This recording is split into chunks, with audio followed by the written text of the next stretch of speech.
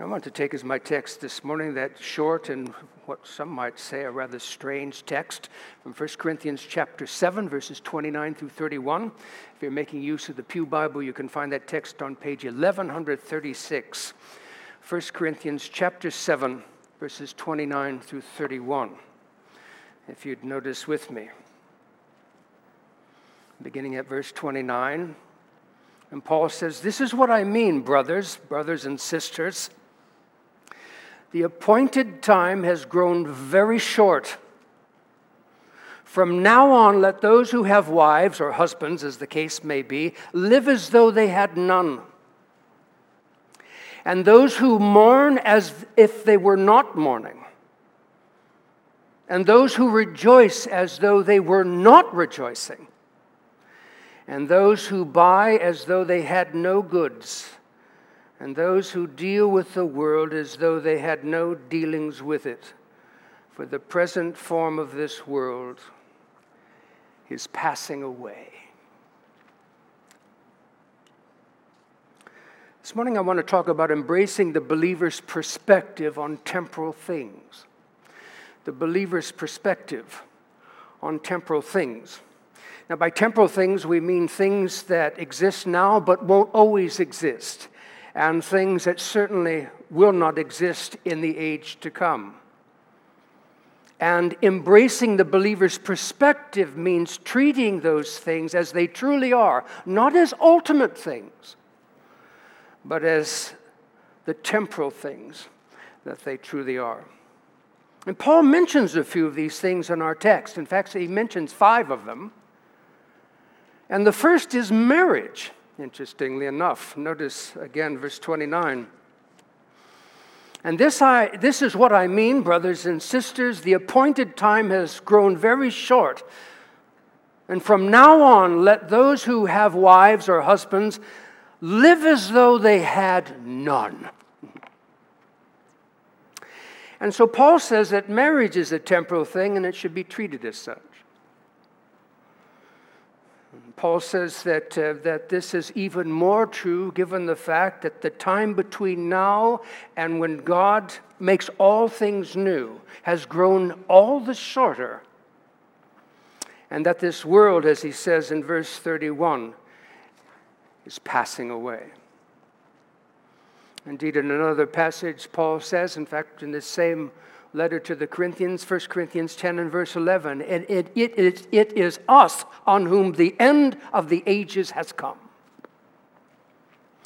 And so Paul says that even marriage is a temporal thing and should be treated as such. And this is so because in the age to come, there will be no marriage. Now, to some that might seem an unhappy thought, and to others perhaps a relief. But it is true nonetheless. In fact, somebody once said that marriage is like a fly on the window. And those who are on the outside want to get in, and those who are on the inside want to get out. You've seen a fly on the window.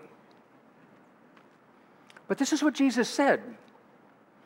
In Matthew chapter 22 and verse 30. "For in the resurrection, those who enter the kingdom of God will neither marry nor be given in marriage, but will be like the angels in heaven." And so Paul says in verse 29, "But this I say, brothers and sisters, the appointed time has grown very short when the kingdom will come. And so, from now on, let those who have wives or husbands live as though they had none." Or as the New Living Translation puts it, those with wives or husbands should not only focus on their marriage. And so what's Paul saying in all of this? Well, Paul is saying that if marriage is only a temporal thing, and if there is no marriage in the kingdom, in the age to come, we should, even if we are married, we should be preparing ourselves as a first and primary concern. We should be preparing ourselves for that coming kingdom. Indeed, it was Jesus who said famously, "Seek what? Seek first the kingdom of God." And ideally, if you're married and both spouses are believers, then they will be seeking God's kingdom first together. Seeking together what they both know is a thing that is even greater than the marriage that they share. Indeed, Tertullian in the 2nd century wrote this. He says, "What a blessing is the marriage of two believers with one hope, one discipline, servants of the same master. Together they offer up their prayers. Together they lie in the dust. Together they keep their fasts, teaching each other, exhorting each other, holding up one another.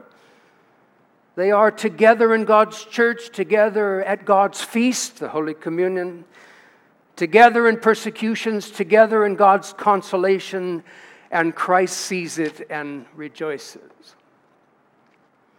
And so that's the first thing. Marriage is a temporal thing and should be treated as such, understanding what it really is. In fact, if you really understand what it really is, then you'll be even a better spouse than perhaps you are now. The second thing that Paul mentions is suffering. Notice again, verse 30 in the first part, "And those who mourn as though they were not mourning." Or keeping in context, if you like, putting it this way, "And from now on, let those who mourn live as though they were not mourning." And so Paul says that sorrow is a temporal thing and should be treated as such. Indeed, it was Jesus himself who famously said in the Sermon on the Mount, Matthew 5 and verse 4, "Blessed are those who mourn, for they shall be comforted." And that comfort will come quickly, more quickly than perhaps we think. And John, in his grand revelation of what life will be like for the faithful in the kingdom yet to come, wrote this, Revelation 7, beginning at verse 14. "These are the ones coming out of great tribulation, great sorrow, which results in great mourning. They have washed their robes and made them white in the blood of the Lamb, and therefore they are before the throne of God and serve him day and night in his temple. And he who sits on the throne will shelter them with his presence. And they shall hunger no more, neither thirst any more. The sun shall not strike them, nor any scorching heat. For the Lamb in the midst of the throne will be their shepherd, and he will guide them to springs of living water, and God will wipe away every tear from their eyes." It was John Bunyan who wrote in his famous Pilgrim's Progress, quote, "The bitter must come before the sweet, and that also will make the sweet all the sweeter."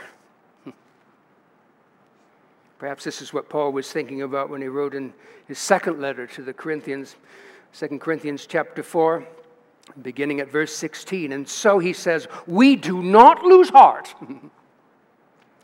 Though our outer self is wasting away, our inner self is being renewed day by day. For this light momentary affliction, temporal sorrow and mourning, this light momentary affliction is preparing for us an eternal, a never-ending weight of glory beyond all comparison, as we look not to the things that are seen, but to the things that are not seen. For the things that are seen are temporal, but the things that are unseen are eternal." And so that's the second thing. Sorrow is a temporal thing and should be treated as such. Thirdly, Paul mentions rejoicing, and presumably what Paul is referring to here is joy that results because, everything's going your way, which is usually when we do rejoice. You remember that joy is a fruit of the Spirit, but that's a joy that transcends all circumstances. That's the joy that makes the persecuted church sing praises, or Paul and Silas after they had been beaten and imprisoned and their feet were placed in the stocks. And at midnight, Paul said to Silas, "Let's sing a hymn." And Silas says, "What a good idea." He's not talking about that kind of rejoicing, but rejoicing that results from, things going just the way you like. Indeed, notice verse 30 in the second part there. And those who rejoice as though they were not rejoicing, or if you like, and from now on let those who rejoice live as though they were not rejoicing. And so, if you like, Paul is saying that success and the joy that it produces is a temporal thing, and it should be treated as such. John Burke, in his book, Soul Revolution, wrote this: what's life really all about if all our worldly achievements get stripped away in a moment? And then he asks the question, God, what is success to you? This made me think of what someone else has written, quote, God is interested in who you are. God is interested in your character, which in fact is the only thing you really possess. Indeed, you bring nothing into this world, and in the end you will take nothing out of it except your character. God doesn't really care where you live or what you do for a living or what you have, but He does care about who you are as a person. In fact, according to Jesus, God is really only looking for two things in you: goodness and faithfulness. And those two things are things one seldom hears mentioned in the broader culture. And the writer asks, I wonder why. And if this is so, then Paul is right that success and the joy that it produces is a temporal thing and should be treated as such. The fourth thing that Paul mentions, and this seems to be very closely related to the third, is that buying and owning is a temporal thing and should be treated as such. Notice in that last part of verse 30, and those who buy as though they had no goods, or if you like, and from now on let those who buy live as though they owned nothing. Which, by the way, in the end is God's honest truth. What did Paul write famously in 1 Timothy chapter 6? And beginning at verse 6, he said, but godliness with contentment is great gain. Contentment, isn't that what we're all seeking? And oftentimes pursuing it in things that we buy. And we have to keep on buying more because, what is it about those things you buy and you feel so pleased, and even sometimes the next day, you're not nearly pleased as you were the day before. But Paul wrote, but godliness with contentment is great gain, for we brought nothing into the world, and we cannot take anything out of the world. But if we have food and clothing, with these we will be content. And you might say, phew, if all I had was food and clothing. And yet, it's hard to escape the contentment expressed by the Apostle Paul. So what is it that you want? A lot of things, or the contentment that you live in pursuit of?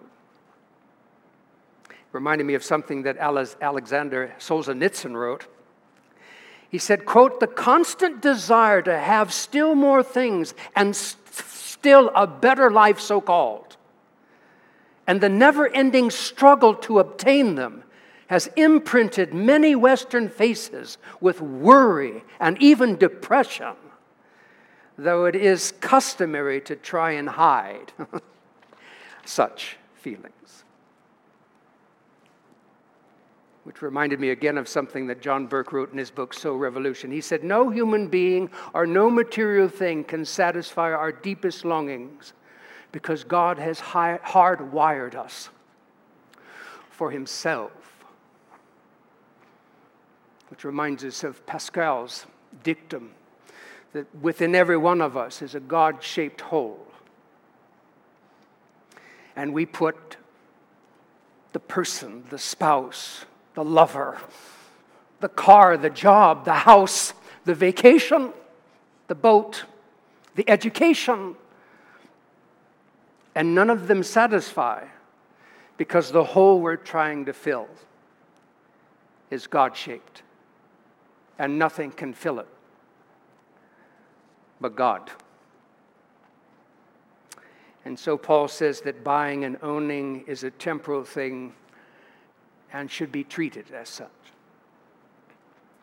Finally, Paul says that engagement in the world, as it now is a temporal thing and should be treated as such. Indeed, notice again that first part of verse 31. And those who deal with the world as though they had no dealings with it. Or if you like, and from now on, let those who deal with the world live as though they had no dealings with it. And then Paul adds in verse 31, for the present form of this world is passing away. Or as Peterson puts it in the Message, the world as you see it now is on its way out. It reminds us of the famous words of John. In fact, he was mentioned in our gospel reading. John, the son of Zebedee, who had a brother called James. He wrote this in his first letter to the churches to which he was writing. And do not love the world or the things of the world. If anyone loves the world, the love of the Father is not in him. For all that is in the world, the desires of the flesh, the desires of the eyes, the pride of life, is not from the Father, but is from the world. And the world is passing away along with its desires, but whoever does the will of God abides forever. That's you and your character. So how about you?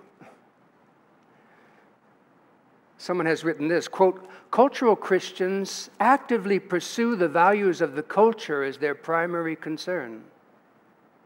Cultural Christians. And then add kingdom values and practices only to the extent that they find them personally pleasing and useful to the accomplishing of their primary purpose, which is the world, which is passing away.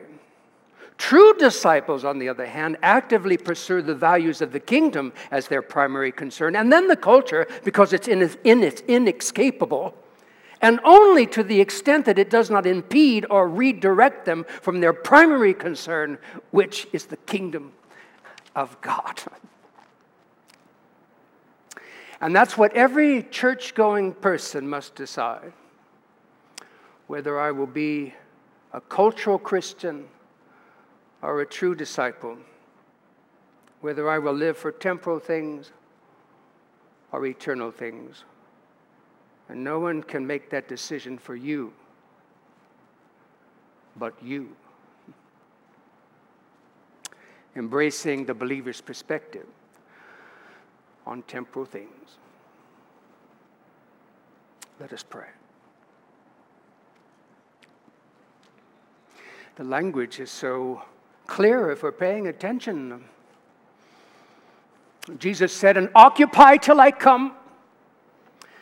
And the apostles said, and we are pilgrims on a journey, on a pilgrimage, and this is not our home. Our citizenship is in heaven, from which we await a Savior, whom when we see him, we will be like him, for we shall see him as he truly is.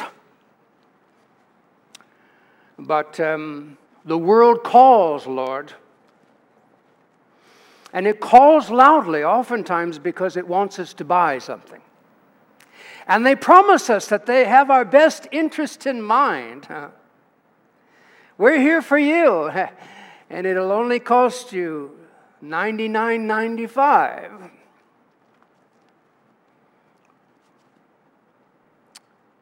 But you offer us what you have for free.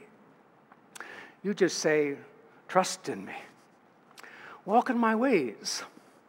Step off of the broad road that leads to destruction and step onto the narrow road that leads to life, and you'll never be unsatisfied. And even your sorrows will work to the strengthening of your character, and in the day of salvation, you will be pleased, and there will be no regrets. And all of those things that troubled you so will be remembered no more. Help us, Lord, to hear your voice, which sometimes is, such a quiet whisper, lest anyone should be pressurized. But give us ears to hear and to listen, that we might know joy unspeakable and full of glory, not just in the next life, but in the life we're living now, we pray. In Jesus' name, amen.